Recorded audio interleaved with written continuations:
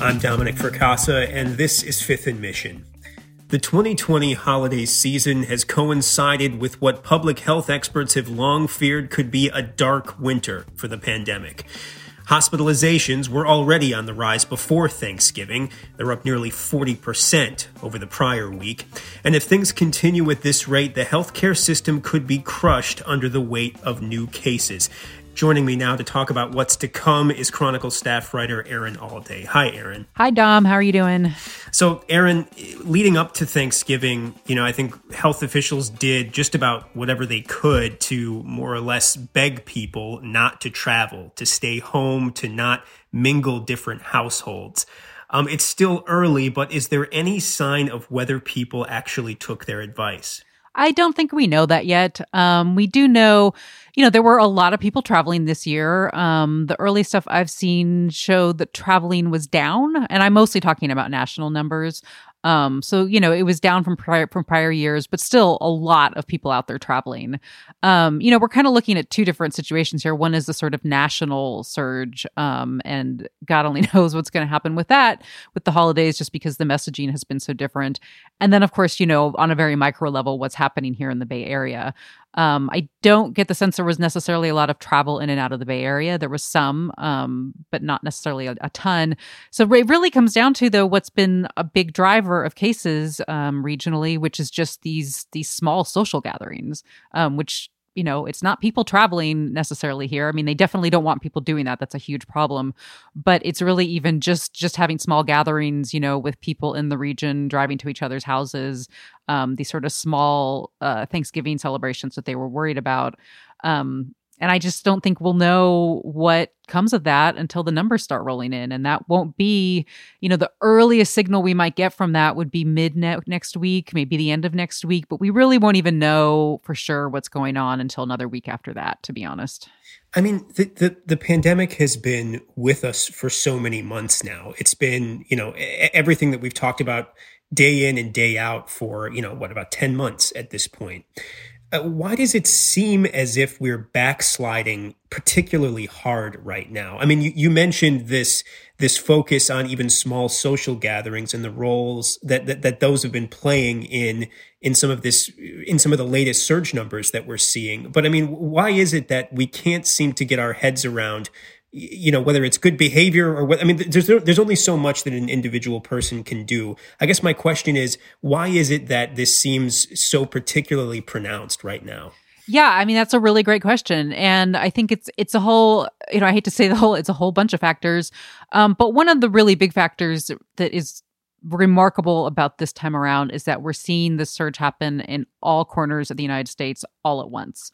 And as for why that's happening, again, there are multiple explanations. Some of it is seasonal. Some of it is just maybe the nature of this virus, things we don't understand. But just for whatever reason, it's all over the country right now. And even though the Bay Area has done largely a pretty good job of keeping things contained, or at least at a level where we could kind of live with it and not have it be, a horrible drain on our resources, not see the levels kind of climbing like they are now. At some point when you get this much virus all over the country, it's just going to start kind of filling up in the community, right? Like you're just going to have it be like there's that much more virus around. And so things that a month ago weren't too risky. And that could even be, people had started maybe having friends over and having a drink in the backyard or, just sort of like loosening their guard a little bit. I think a lot of us were doing that. I know I was doing some of that. Things that maybe we kind of weren't supposed to be doing, but it wasn't that big of a deal because just there wasn't that much virus in the community. But now those things, even things like, shopping and outdoor dining and things that like had been okay for a little while, the more these aren't risk-free things and the more virus there is out there, the higher these levels get, the more cases we see, the riskier everything becomes. And it just sort of starts folding in on itself, if that makes sense. You see this sort of exponential increase. And it's once it kind of gets up there, it's really, really hard to then make that stop and even stabilize. Yeah, I wonder too, maybe this isn't so much of a problem in the Bay Area as much as other places around the country, but it's winter time now. What was easier to do outside or feasible to do outside I guess I'm thinking of things like some recreation activities, or just the ease of moving around that warmer months provide. I wonder if that is driving more people inside. If any health experts that you've talked to have seen that, this just seasonal weather change as a particular driver of these behavioral changes or behavioral modifications that may be contributing to the spread. That's definitely a factor. It's already been a factor, especially like you said, in other parts of the country. I think, frankly, the time change too, right? Like when it's dark at 4:30 or 5, people aren't, it used to be, I even say this myself, like I, would meet a coworker for a beer, a couple times a month in the backyard after deadline. And, that was just a way to kind of socialize, but that's just off the table now. It's dark. It's weird. It's kind of chilly. It's just not really a thing you do anymore. And we're seeing that even in the Bay Area. But I think the big fear is frankly that that's already become an issue just with it getting chillier and a little bit darker. But once winter really sets in, right, and it's like raining, it starts snowing in most parts of the country or a great part of the country, and it's just not as it just sort of people don't really want to go outside, but you just can't. That's going to be when we really potentially see a big problem here. So I think the concern is that we are already seeing that being in effect, and it's just going to become way more pronounced as winter really sets in. All right, stay with us. We'll take a quick break now and be right back to talk more with Erin Allday after this. We'll be right back after a short break. You can support Fifth and Mission and the newsroom that creates it by signing up for unlimited Chronicle access at sfchronicle.com/pod. So, Erin, I want to talk for a moment about healthcare workers. This is yet another go around for them, where we are talking about hospitals potentially becoming overwhelmed. How are healthcare workers responding to this latest surge? And how are they faring in general, this far into things, having been on the front lines, as it were, this far in? They're hanging in there, but they're definitely feeling it. They're feeling burned out, and they're feeling, the effects of that, which I think most of us are familiar with what that kind of feels like. Just that really extreme fatigue, that emotional fatigue, the physical fatigue, the stress. People that I've talked to say they get mood swings, right? And they feel fine one day and then not great the next day, and just have trouble sleeping. I mean, it just affects your whole body and your whole kind of emotional well-being when you're in what they've been dealing with is 10 months of just this kind of high vigilance, hypervigilance state. And I think anybody who has experience with that kind of stress state, you imagine how it feels to live with that kind of stress for a few days. And just imagine that you've been in that place for months. And so even though we haven't had a surge and we haven't had our hospitals be overwhelmed, they've been in this hypervigilance state for 10 months now. And that's definitely wearing them down. And that's on top of the fact that their work structure has changed so dramatically. One of the things that I think people aren't aware of is what it's like to work an 8 to 10 to 12 hour shift in full PPE, right? Like where you have that N95 on, which is hard to breathe on. I mean, people, sort of complain about wearing masks, face coverings just out in public. And, it can be a little annoying, but the N95s are actually, they're not fun to breathe in. Like it actually can impact your breathing. And they're wearing those the entire shift. They're wearing face shields the entire shift. They're wearing gowns and gloves. But the other thing is they can't hug each other. They can't touch each other. They can't even sit in the break room and have a cup of coffee together. Like they have rules where it's like one person in the break room at a time, because that's when people get infected, is when they drop their guard and they, have to take off that N95 to have that drink of coffee.